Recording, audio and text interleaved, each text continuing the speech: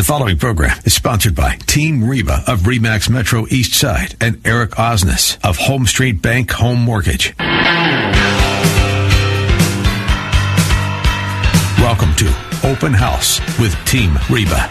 Each week, Team Reba will be bringing you a roundup of real estate and mortgage news, along with information about the local Puget Sound region, highlighting some of the best and brightest entertainment options, family events, neighborhood highlights, and local business interviews, so you can feel right at home in the Pacific Northwest.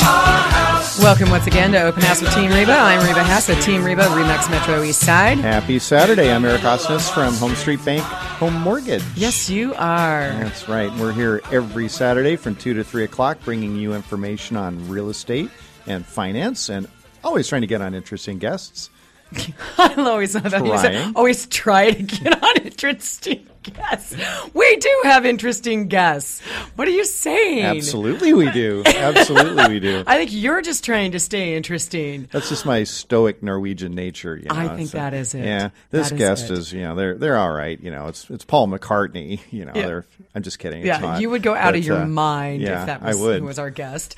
So, yeah, okay. Anyway, well, I want to ask you, and I want to get this out of the way right away. Are you going out of your mind with what's going on with rates? It's been a little bit of a jumpy world out there right now. I got two things to talk about with that, but the first one is rates in general. Okay. And last week, the Federal Reserve did increase interest rates 0.25%. Yes, I heard. That's the federal funds rate, and that's a very short-term rate. It's an overnight rate, which will impact shorter-term type loans like your car loans, business loans. If you have a home equity line of credit. I know I do. Anything tied to prime rate. That's going to be impacted by the Fed funds rate. Mortgage rates benefited from that increase. Big plus. It helps because what essentially the Fed increasing rates does, it's the financial equivalent of tapping the brakes. It slows the economy down a little bit.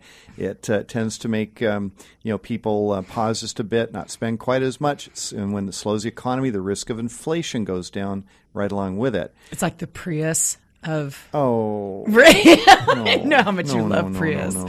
Yeah, I know. Nothing like that. But no, you hate having me compare that to Prius. Yeah. Just kind of an aside. I was up at the Snohomish Classic Car Show a weekend ago, and there was a state trooper there. He had a 1928 paddy wagon, on display, and I told him, if you want to raise money for the state of Washington, let guys like me pay money to get in a trooper car and go out and do a pit maneuver on a Prius. Just knock it off the road. It could be a closed track. I'd be happy with that. You'd be doing that all day long. I would. There are so many Prius in this area. Oh.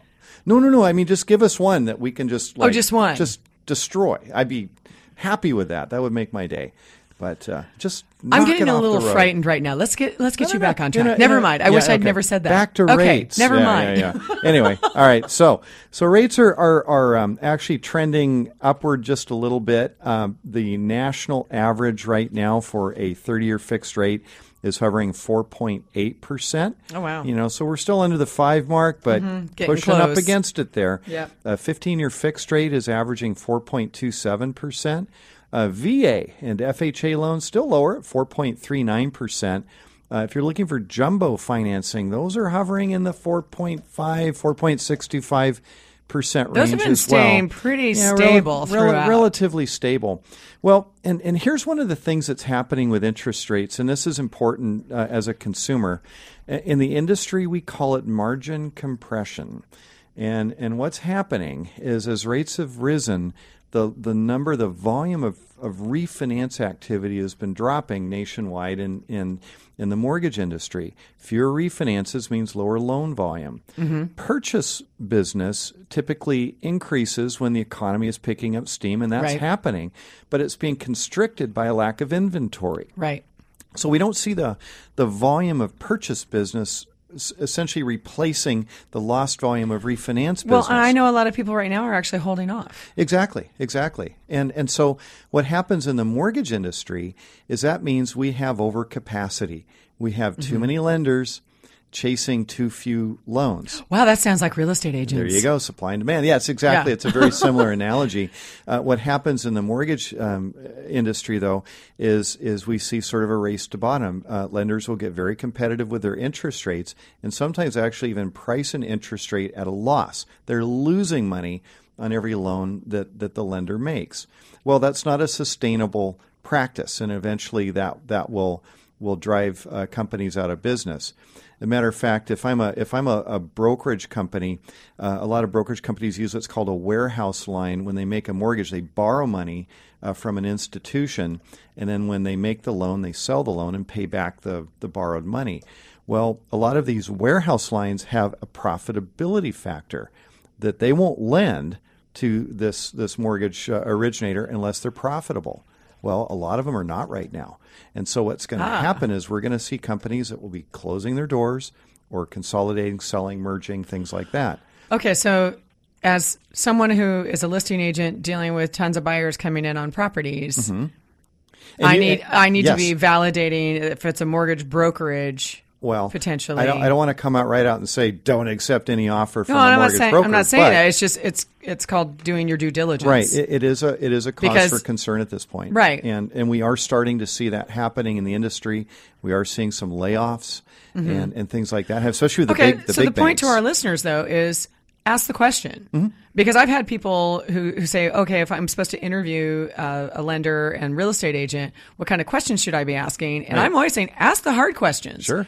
And they're like, well, how am I going to know if they're lying? I'm like, believe me, you will see their face look stricken on certain kinds of questions when you ask them, because they'll be like, how do you know to ask me that? Yeah, that's right. Because it's so rare that anybody even has the skill set around doing that. And I'm always stunned that so few people ever do it, actually. Right. Yeah, I spent a few days at just a week ago at the Mortgage Bankers Association of Washington. Oh, I bet that was fascinating. Well, for a numbers geek like me, it is. I mean, we're listening to economic forecasts and all this other stuff, but no, we're nerds. I know you loved it. You got pumped up. But every lender, you went to go out and crash a Prius right afterward. I did. I was so agitated. No. Every lender out there right now is forecasting a little bit of slower lending volume in the fourth quarter and probably rolling into first quarter, and we have some seasonality with that, as well. So it's just kind of something to keep an eye on. As a consumer, you might see some kind of really crazy interest rates offered out there. Yeah, they may be legit. Then again, they might not.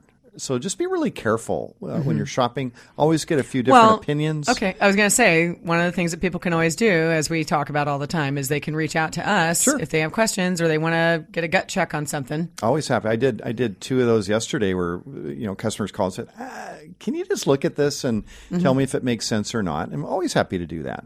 And how would people do that? Well, they can call me, just 206-915-ERIC or 915-3742.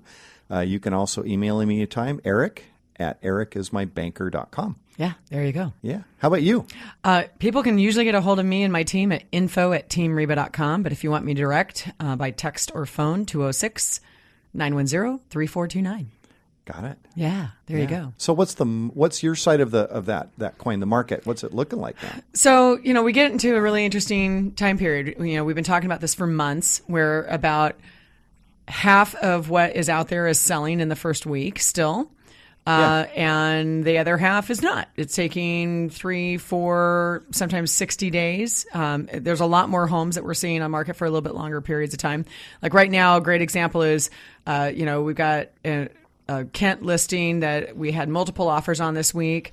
And price point wise, we get it, because first time home buyer price point ranges are still popular because people are seeing the rates going up and they're trying to quickly get into the market. What we're definitely seeing getting impacted right now and slowing down are people in kind of that move up range, anything from like 600 to $1 million. Yeah. That is definitely getting squeezed. And if you don't have like a picture perfect property, like if it has anything wonky about it, unless you price that sucker to go, we talk about this in this coaching group I'm part of it. If it's not compelling, it's not selling. And if your place has some, I call it the factor. And if you've got a big like, you've got a place that sits, squeezed in between a bunch of other properties off a back alley. There's no curb appeal. It's, there's no, compelling element for the exterior. Right. Interior might be fine, but there's some other things where it's like, maybe not. Or like we have a client who's got an issue right now in Fremont, great little house, but its big is there's no connection of the top, main floor to the basement. Right. Yeah, I know that house. Yeah. If like everyone comes in, thinks it's a great little house, and they're like, okay, how do I get in the basement? And you're like, well, you got to go around through the garage. And they're like, what? They're not like, yeah, I know. Right. Yeah. And the sad part is you have these situations where people are selling for different reasons, right? Right. And if they don't need to sell, sometimes they'll hang on to that price point, and that's one of the reasons you're seeing some of the delay on people making adjustments. The folks who really want to sell, usually you're going to see that price adjustment within a 1, 2, maybe 3 week period at most. Mm-hmm. Advice that I give a lot of my clients is try and be ahead of it. Yeah. Because, so many agents are trained a certain way that, especially like if they get to 30 days, they've been trained to go out and just like beat someone over the head. I know for a fact you've had really good success with that. That you're having your clients come in maybe with a more fairly aggressive offer. Yeah. 3 weeks in or 2 weeks in. Absolutely. Get in there before the seller panics and the floods of other offers come in at the day 30 Right. Yeah, because mark. you don't want to open up your competition. Yeah. Absolutely. Right. And in some cases, but here's the other thing I'm seeing now too is we've got opportunity for people to try and get closing costs again, right? Because like we do the first time home buyer class, and our next one's coming up October 20th, right? Yes, right. Doing that down at the Burien Library from 10 to 3. That's right. But and you can send in, if you're interested, info@teamreba.com. You can get signed up for it. But we have people who are doing those programs with down payment assistance, but now we're even getting them closing costs. Right. I'm super excited because Lucky, who's on our team, is now lucky. She and her husband are buying a house right now. We got them 3% closing costs plus, other concessions. I mean, it's awesome. Yeah. And they're getting down payment assistance. They're literally going to get into our house for almost no money. And we did not see awesome. that 6 months ago. 6 months ago, 6 years ago, we didn't see it. So this is fantastic. It's a good opportunity depending on what position you're sitting in. Right. And you got to just be open to the conversation, open to the advice. Where I get frustrated is when there's someone just so still stuck in like, this isn't 3 years ago. This isn't even last spring. Right. But it's not a bubble either, I don't think. No. It's not that. We're just getting a normalized market. Right. That's the whole thing that we got going on right now is normalized. Yeah. Which, I don't get to say that about you all the time. So at least the market's going that direction, right? Well, we'll try and get normal when we come back. More of Open House at Team Reba. We've got Robert Maxwell, Hamilton Gardner with us. Stay tuned.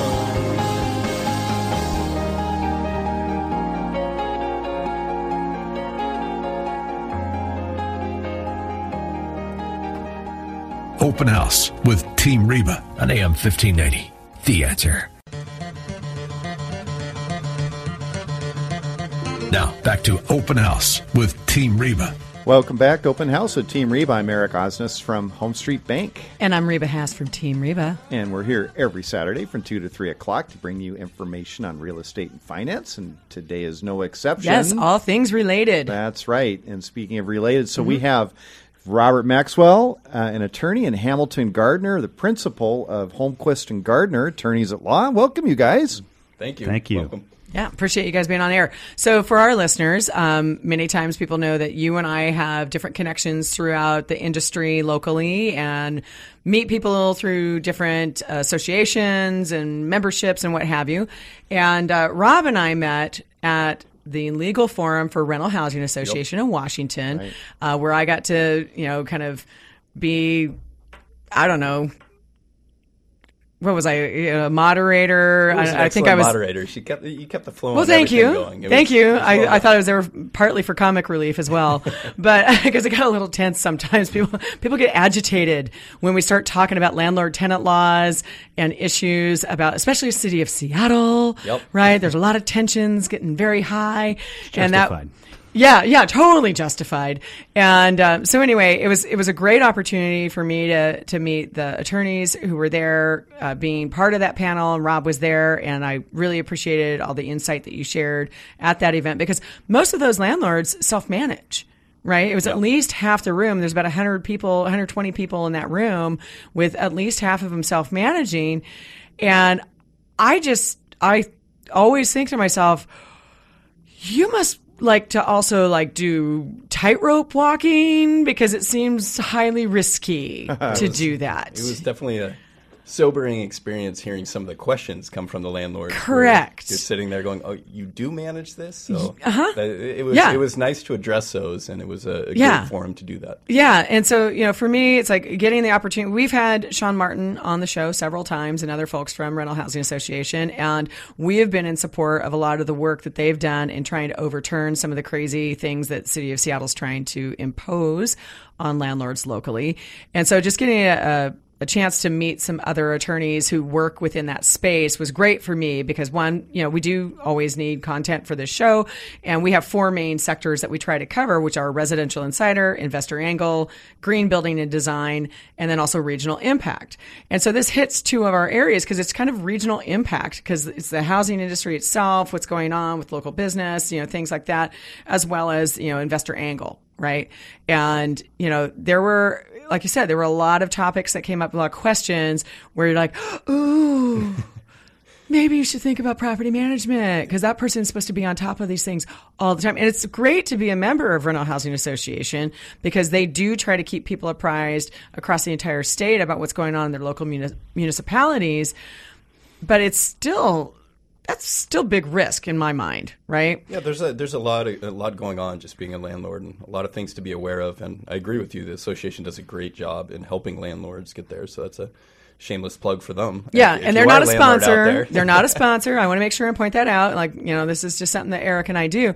But before we got on the show today, I was asking you, what was kind of the direction that we wanted to cover? And you brought up something very specific that you're seeing quite a bit of in your office. And I'll leave it to either you, Rob, or Hamilton to address. But what was that major topic you've been running into a lot? Well, one of the things that Rob and I were talking about even just before we started here was landlord diligence. And diligence in terms of managing their properties and not getting caught with any of the City of Seattle laws. Mm-hmm. And there's a bunch of them. Yes. Making sure you're giving proper notices, not letting yourself slip into the month-to-month automatic lease situation, trying to make sure that you're just watching what's happening with your properties. And Rob and I see that all the time. And we really want to dig into that because I think if you look at the typical landlord in the City of Seattle, they're a mom-and-pop operation. I think the majority of the rental properties in Seattle, the majority of landlords own fewer than maybe 4 properties. So we're not dealing necessarily with a sophisticated, property management company. These are just mom and pop operations. Not at all. They aren't sophisticated, and usually they have a really close relationship with their tenants. Mm-hmm. Are thinking about how can they make things good for those tenants, which are above and beyond just providing, like a roof over their head. Yeah, I've had conversations with lots of owners like that, and I kind of start going, oh, I don't want to raise the rents. I don't want to make them mad. Or if I make them mad, they're going to move out. Yeah. Or, another one that I hear all the time is like, well, we're going to go ahead and we're going to sign this, 14-month plus lease. And I'm also kind of like, did you know you need to record that? Huh? And they think it's recording the tenant. I'm like, no, it's you. You're giving up kind of some ownership of your property when you do that. You need to be aware of that. Yeah, I can't tell you how many times that Rob and I have had one of those people walk into our office from the landlord side, and the tenant wanted 3 years, and they wanted to be really nice to the tenent. They gave the tenant 3 years. And they think it's awesome. They're like, oh, it's so great. I'm going to have solid income for 3 years. And you're like, oh, no. Mm-hmm. Well, then the interesting part is the tenant wants out after about a year and a half because they want to go buy their first house. Yeah. Right. And then all of a sudden they start bringing up all the legal technicalities that the landlord didn't comply with, and they're trying to get out of their lease. Gosh, can we break part of that down on this show? We should. That would be kind of fun. If we don't get a chance to do it today, we should on another show. But okay, so you're saying like the landlord steps into the landmine without even knowing it. But what is so you mentioned month to month? Like, let's get out of that long-term lease. The month to month, that's a big one you're seeing right now. What are the issues that come up? Oh, well, the month to month, the big issue that we see is a lot of the leases that are out there. You'll see these automatic renewal provisions that, maybe a landlord went online and grabbed something, which is, it's not necessarily a bad thing. And they're trying to at least get it in writing, which is great. But if you're not aware of how those provisions interact with the actual landlord-tenant relation, you wind up in this strange area where you're now a month-to-month tenant afterwards, and it becomes very difficult to remove a tenant even if there is an issue with it. Can you talk more about that? Because the city of Seattle has the cause clause, right? Just cause, okay. So how does that work? Well, Seattle has listed and gone down through a pretty exhaustive list of when you can terminate a month-to-month lease. And if it's outside of those ranges, or if it doesn't apply to one of those items, then you're stuck in that system as long as that individual is paying. There are things you can do. Oh, wait, what are some examples of what might... One, the most obvious is non-payment of rent. Sure. So that's just justified eviction or just cause to remove somebody. Right. Another one, let's say you want to sell your house, and this is something that Reba might be interested in. If somebody's got a month-to-month tenant and they want to sell the place, you've got to give them 90 days notice. Yes. And then you have to list it within 30 days after that. Which is a fairly new ordinance, correct? Yeah. Okay. And then if there's a specific number of 3 days, let's say you're giving your tenants 3 days notice because they're not paying rent. Well, if you give them, I think it's, 4? Three or four of these in a 12-month period, then you can evict them, because they're paying, they pay within the 3 days. Or specific number of 10-day notices. So there's just a whole list of very specific reasons the only reasons on when you can evict somebody who is a month-to-month tenant. If you want to move into your own place, which actually is pretty common especially for small landlords. If you want to move in, you can, or maybe you want to have your daughter or son move in. You can do it under certain circumstances after giving appropriate notices.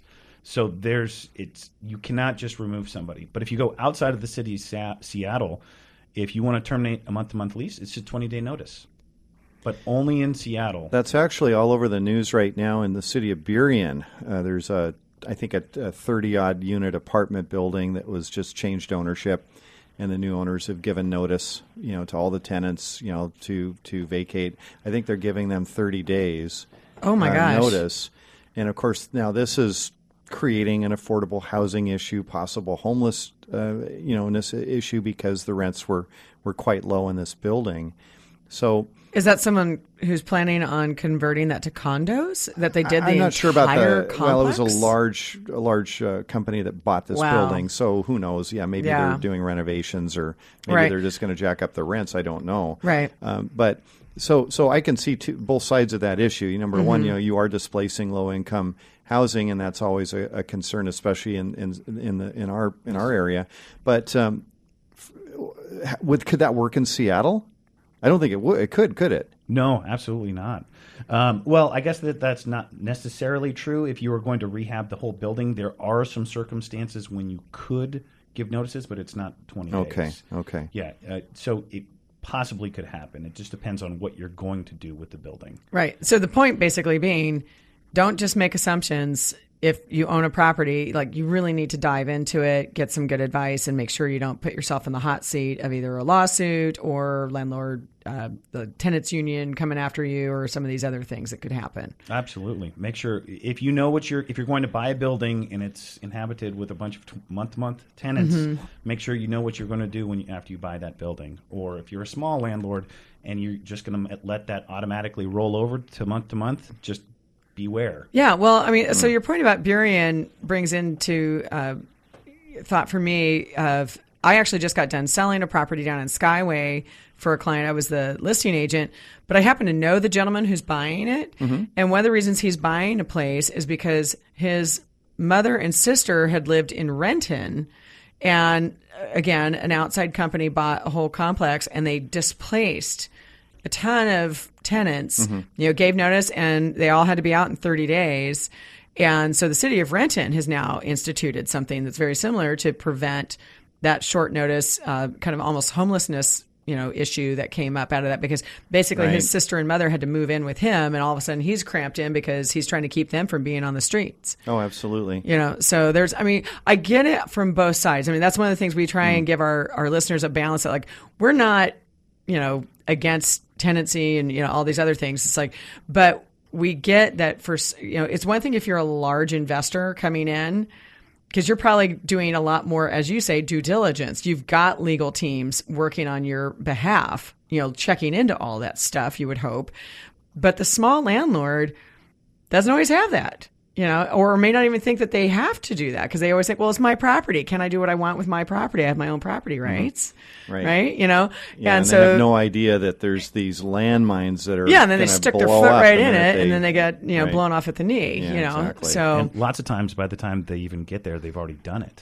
Right. Yeah. That's the unfortunate part. They didn't comply with the laws when they were signing the lease in the first place. Right. So there's all of those tricky things that you should watch. Okay. So what kind of advice? Okay, so yes, granted, people oftentimes come to your firm because they've now stepped into it.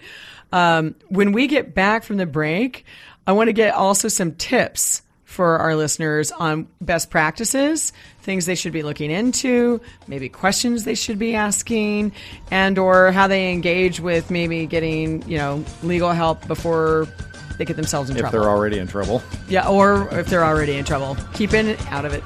Either way. All right, we're going to be right back with Open House with Team Reba with the folks from Holmquist and Gardner. Open House with Team Reba on AM 1590. The Answer. Okay.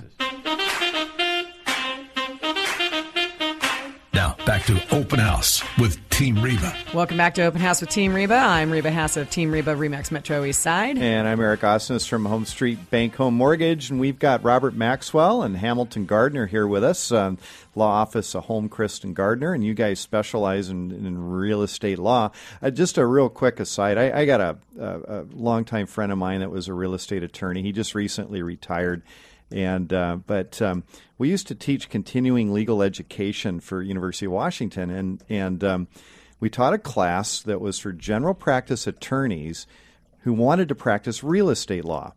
And when we first started this class, my friend says, okay, all we got to do on this class is scare the living daylights out of these attorneys so they never even want to attempt to practice real estate law. And I'm like, got it. We're there. That's easy enough. We got lots and lots of horror stories that we can use to just frighten the pants off these people. So, but he really had a valid point, right? Because real estate law is so specialized, and you've got so many different nuances to it that you really can run a little bit of a risk if you just take your real estate problem to a general practice attorney, correct? Yes, and not only that, there's the emotional value that comes with property. And right. I've never seen crazier cases in a property line dispute over 5-foot areas. Oh my gosh! Sure. I had a neighbor who was like crazy town over that kind of stuff. It's nuts how vicious people get. Yeah. Oh yeah. I got some of those personal ones. Oh yeah, that's true. Yeah. That's true. Yeah. No, I'm with you. Like the amount of information you have to know just for real estate alone. We were even just talking on our break of, recently we made an agent change in my team. And part of it was, I've been in the business 15 years and I know I don't know everything. And I know a lot. I mean, I'm at like mastery level at what I do because it's well over 10,000 hours spent in the field. But I had this one person who was 1 year in the business and I was like, you're a walking lawsuit. Like I can't even, you don't even get it. Nope. You don't even understand it, with your smugness. But, I'm being a little more raw about that than I might normally be. But I mean, that's really when people get let go from driving a Prius too. No, she's not. But here's what I'll tell you. Every time I have someone removed from my team, it's either an ethics or a legal liability issue. And like I say, and I've done this for 15 years, and I've had a lot of different people coming in and out of my team. Some people have been there for years and years and years, and maybe we part company because they just want to go a different direction in their life and how many hours they want to work. But a lot of people I've let go from my team is because something comes up. And, the thing I was smart enough to know when I got into this, because I came from tech and selling to companies like Microsoft, where I had to sit in a room full of attorneys dealing with contract negotiations. And I knew better when I got into this that, when I had my mentor and former agent, he was one of the top agents in the state at that time. And he was my mentor for 6 years. And the first thing he told me when I said, I'm thinking about doing this, he goes, be prepared to be sued for any reason, even if it's not real. And, my whole goal was coming in to try and not put myself and particularly my clients in the crosshairs of a lawsuit. And there is so much to know in just this one. I mean, there's a reason why condo attorneys are specialized, because even just condominium law is so specific. Like, you can't go to a generalist. You'd be a fool to do it. Personal opinion, but I'll get off my high horse. One thing we, Rob and I commonly tell to agents, actually, is that before you sign off on that paper, just give us a call. Yeah. Because it's a lot easier to deal with an issue before you've signed than it is after the fact. Right. And well, and agents also, I mean, the whole idea of, we have forms that are preset, written by attorneys, and we get to fill in the blanks, right? And the second we go off any of that language, we're held to the same standard of an attorney, which is why if it's real basic, okay, maybe that's not a big deal. But I know I keep attorneys, on retainer for me, because the second it gets complicated, I'm calling that person up. Right. Which actually I should probably talk to you guys after the fact, because she's kind of retiring. So I started thinking about that. I was like, oh, wait, I think she was in Hawaii last time I saw her. I doubt she'd be available if she's out on a surfboard. Right. Well, and before the break, we were just kind of leading in to talk about some common things that a landlord can really think about and be prepared for, when they're going into it. But one of the very first questions that comes up with my customers all the time is, all right, I'm buying this home. There's a tenant in the home already. There's an existing lease. It's month to month. I want to keep that tenant in the home. What do I do? Can I execute a new lease, for instance, or what are my rules on that? Well, there's a lot at play there, but you can always re-enter a lease. That if the parties are in agreement on it, and sometimes that's a time to sit down with the tenant and say, hey, and do you want to go for a year? You're offered more protection here. Maybe lower the cost. Maybe do some different increases, decreases within the contract itself. But if there's an agreement there, then go with it. Okay. I'd always recommend that. Yeah. What if there's no agreement? If there's no agreement, you're kind of stuck in that situation. When you say no agreement, do you mean no written agreement? Well, what if the tenant says, I'm pretty happy with the lease I've got. I think I'll just do that. Are you in Seattle? Yeah, let's say I'm in Seattle. You're probably stuck. You're stuck, really? Yeah, you're going to be stuck. I'm stuck. It's a month-to-month lease.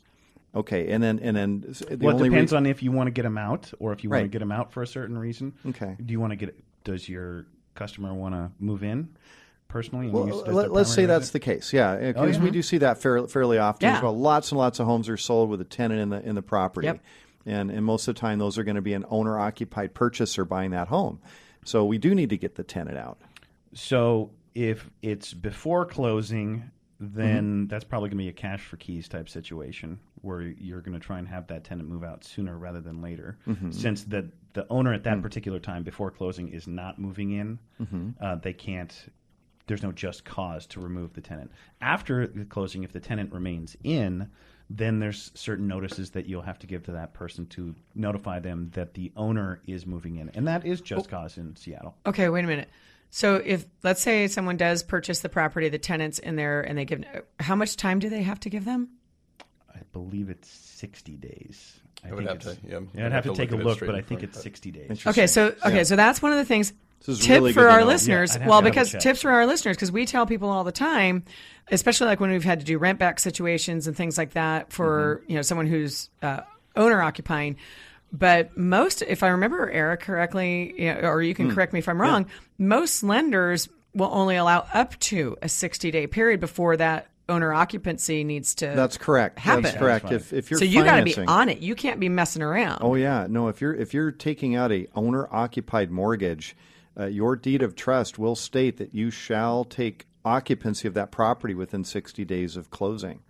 Otherwise, you could be in default on your deed. So day of closing, you've got to serve that notice at the same time. There you go. All right. Yeah. I can guarantee you, of the transactions that I've seen, I can't recall that ever happening by an agent. Very rare. I know. Yeah. I know. In one instance, I've had a client where we had to put into the contract, or we did ask, because the person purchasing, it was a multiplex, and they did want to take on a unit. We had one case where we asked for them to provide a notice to one of the tenants, and then they had to plan around that. Then we also had the reverse side of that, where we were representing the listing, and some guy just, wasn't in the contract, but asked us to do it. And I remember he tried to take my former business partner to a small claims court because we weren't contractually obligated. Nobody was contractually obligated to give any notice to anybody. And he got all ticked off because after close, he's like, wait, why isn't there a unit update? And we're like, because nobody had to. Yeah. And he was self-representing. Well. And we're like, oh, so sad. And of course, they threw his case out of small claims court because he only showed up with like 2 pieces of paper. We had a full file. We explained the situation, and it was like, see you later, bud. But I mean, it gets dicey if people aren't paying close attention to some of this stuff. And I can tell you right now, there's a bunch of agents out there that have no idea about it. There's so many new people in the industry. We talk about this on the show all the time. 200 to 250 new agents a month in this industry. There's over 30,000 agents in the state of Washington, and the majority of them are in this area. Yeah. And they have no clue. This is job security for you guys, though. Yeah, for better or for worse. Isn't that the truth? All of those agents, they have to, of course, pass a test. But to pass the test, doesn't mean they're smart, right? You got to get 70%, to pass the test. And the state, in all their wisdom, they don't tell you which questions you missed. Right. So the typical agent out there could be running around with 30% of bad information or wrong information or whatever and just not even know it. Yeah. Well, see, and going to kind of what you're talking about right there, Rob and I are doing this almost on a daily basis. And when we start talking about different notices and Seattle Just Cause eviction notice, we've got to do an analysis on every single scenario. So every time a client calls us up, it's which notice and under which subsection of the Seattle Municipal Code will this apply to, so that we can give the proper notice and how many days so that this person can get out or move in if you're going to be an owner-occupied. It's complex, and so you've just got to be ready for it. Yeah, so the layperson doesn't have a chance of probably getting that correct. Right. It's going to be tricky. So, the whole thing with Team Reba is like, part of our concept has always been like not only just who works within my team, but the people that are surrounding my team and the resources that we have available.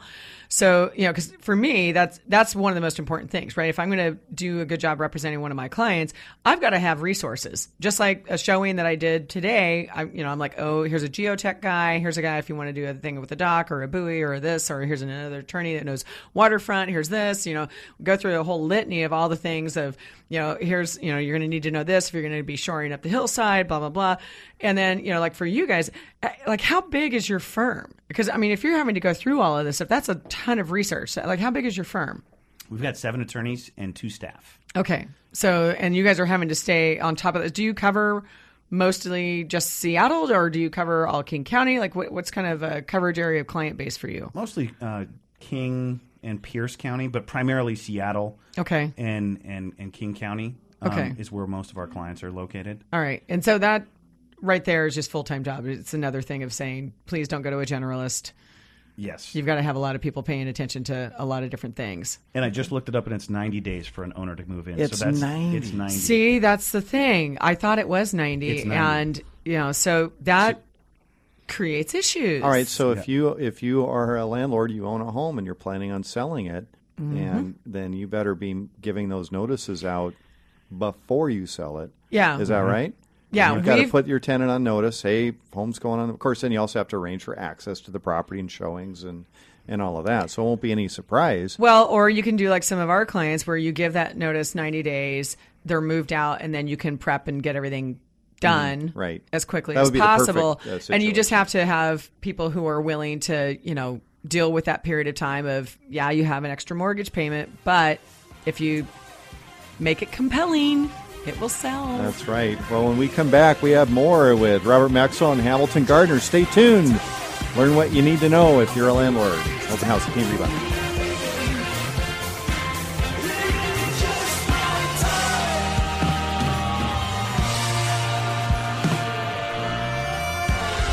Open House with Team Reba on AM 1590.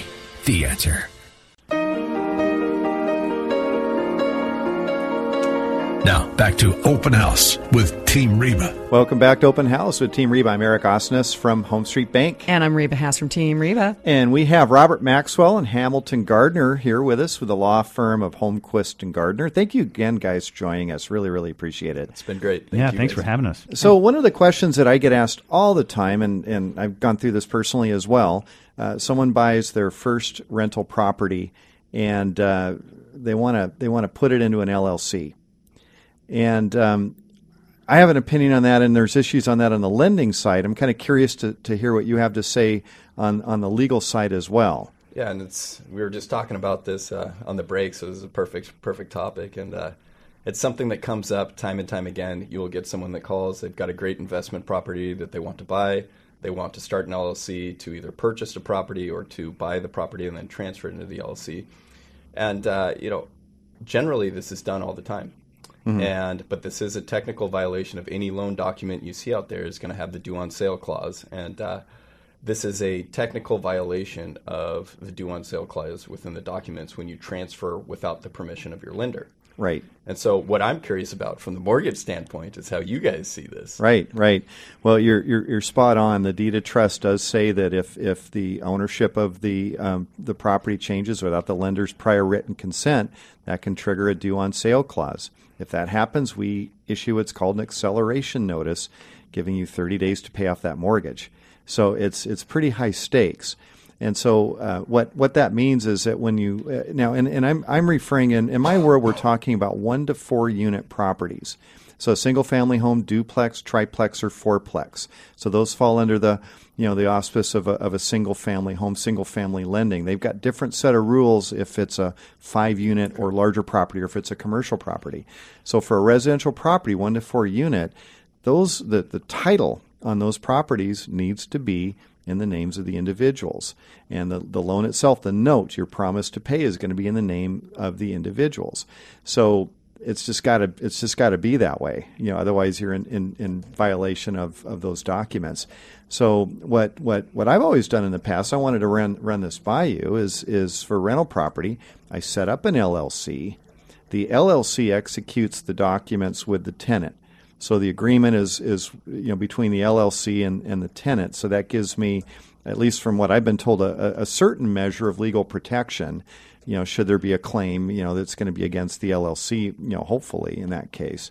So I guess as an individual, I'm technically sort of subleasing to the LLC, and the LLC, or leasing to the LLC, and the LLC is subleasing to the tenant. What are your thoughts on that? I mean, that's a level of protection. It's one way to go about it, and I do know clients that do that same process, and they go through it. And the LLC is essentially the property management company. Yes. And so that is a form of protection. Obviously, the whole purpose of an LLC is to protect that personal liability. Mm-hmm. So everybody wants to contain any liability to that house, and that's the whole reason behind the transfer into the LLC. Yeah.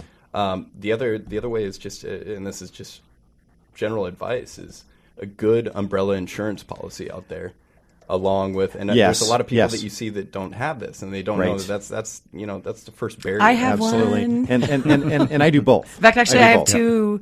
And that is a question for you. So let's say I've got an LLC I set up. My lease is between the tenant and the LLC, so I've got that level of protection. Now let's say the tenant slips and falls on the property, hurts themselves. Can they sue me as the homeowner, and the LLC, I suppose, for maybe there was a slippery stair or this or that. I mean, you can always find something wrong, with a house. So what happens then? Is that where the umbrella policy comes in? Well, hopefully your umbrella policy is going to kick in at that point in time, and maybe your homeowner's insurance policy.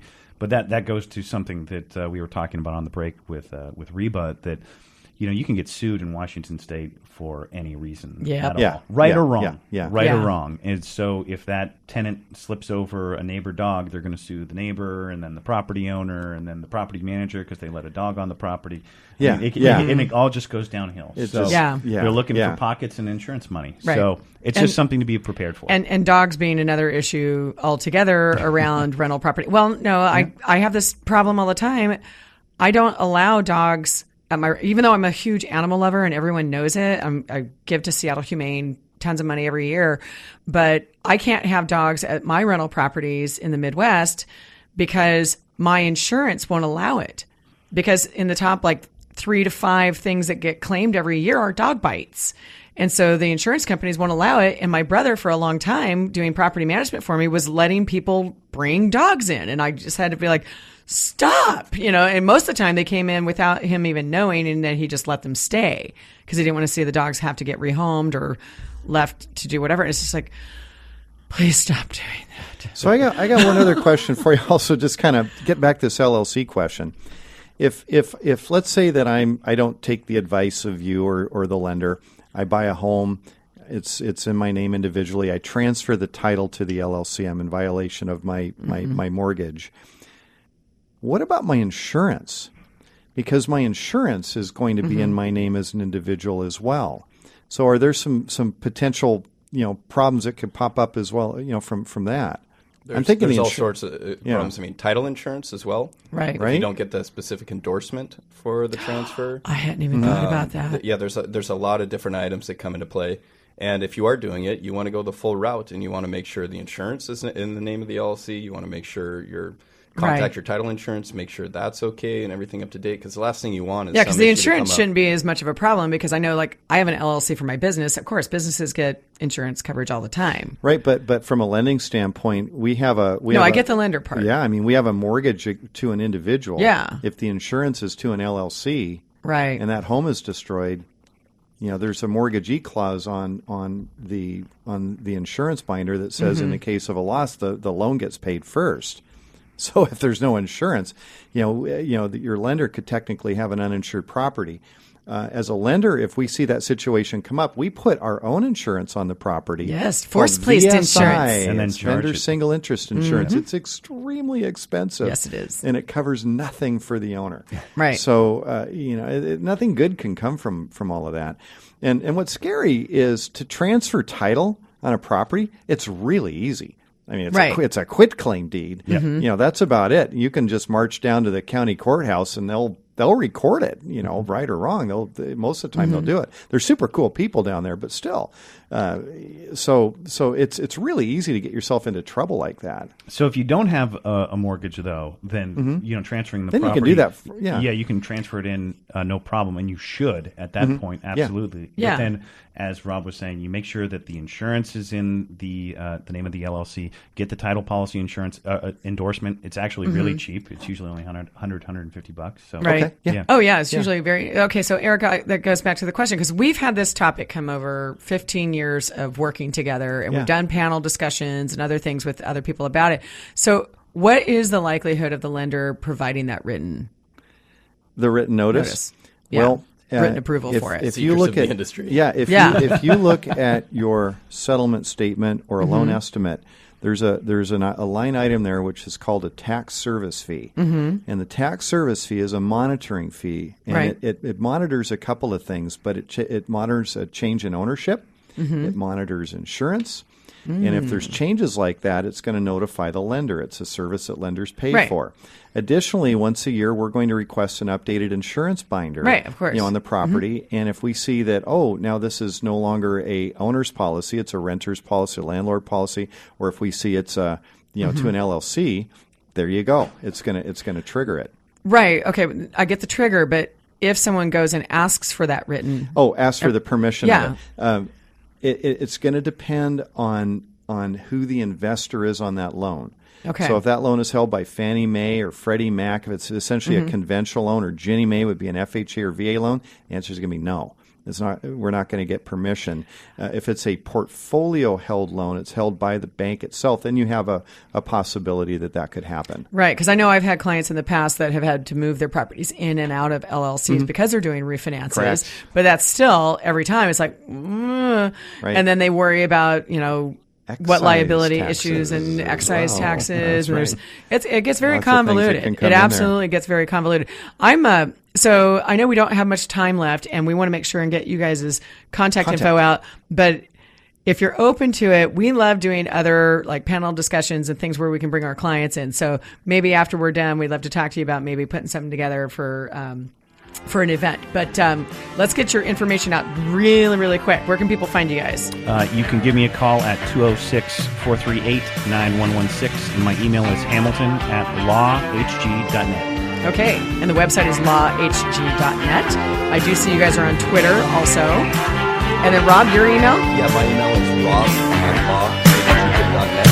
rob@lawhg.net. Thank you for listening to Open House with Team Reba. To contact us, visit Team Reba at re/Max Metro Eastside on Facebook, or email info@teamreba.com. Join us again next Saturday afternoon at 2 for more Open House with Team Reba here on AM 1590. The Answer. Our house in the middle of our street. Our house. The preceding program was sponsored by Team Reba of RE/MAX Metro East Side and Eric Osnes of Home Street Bank Home Mortgage.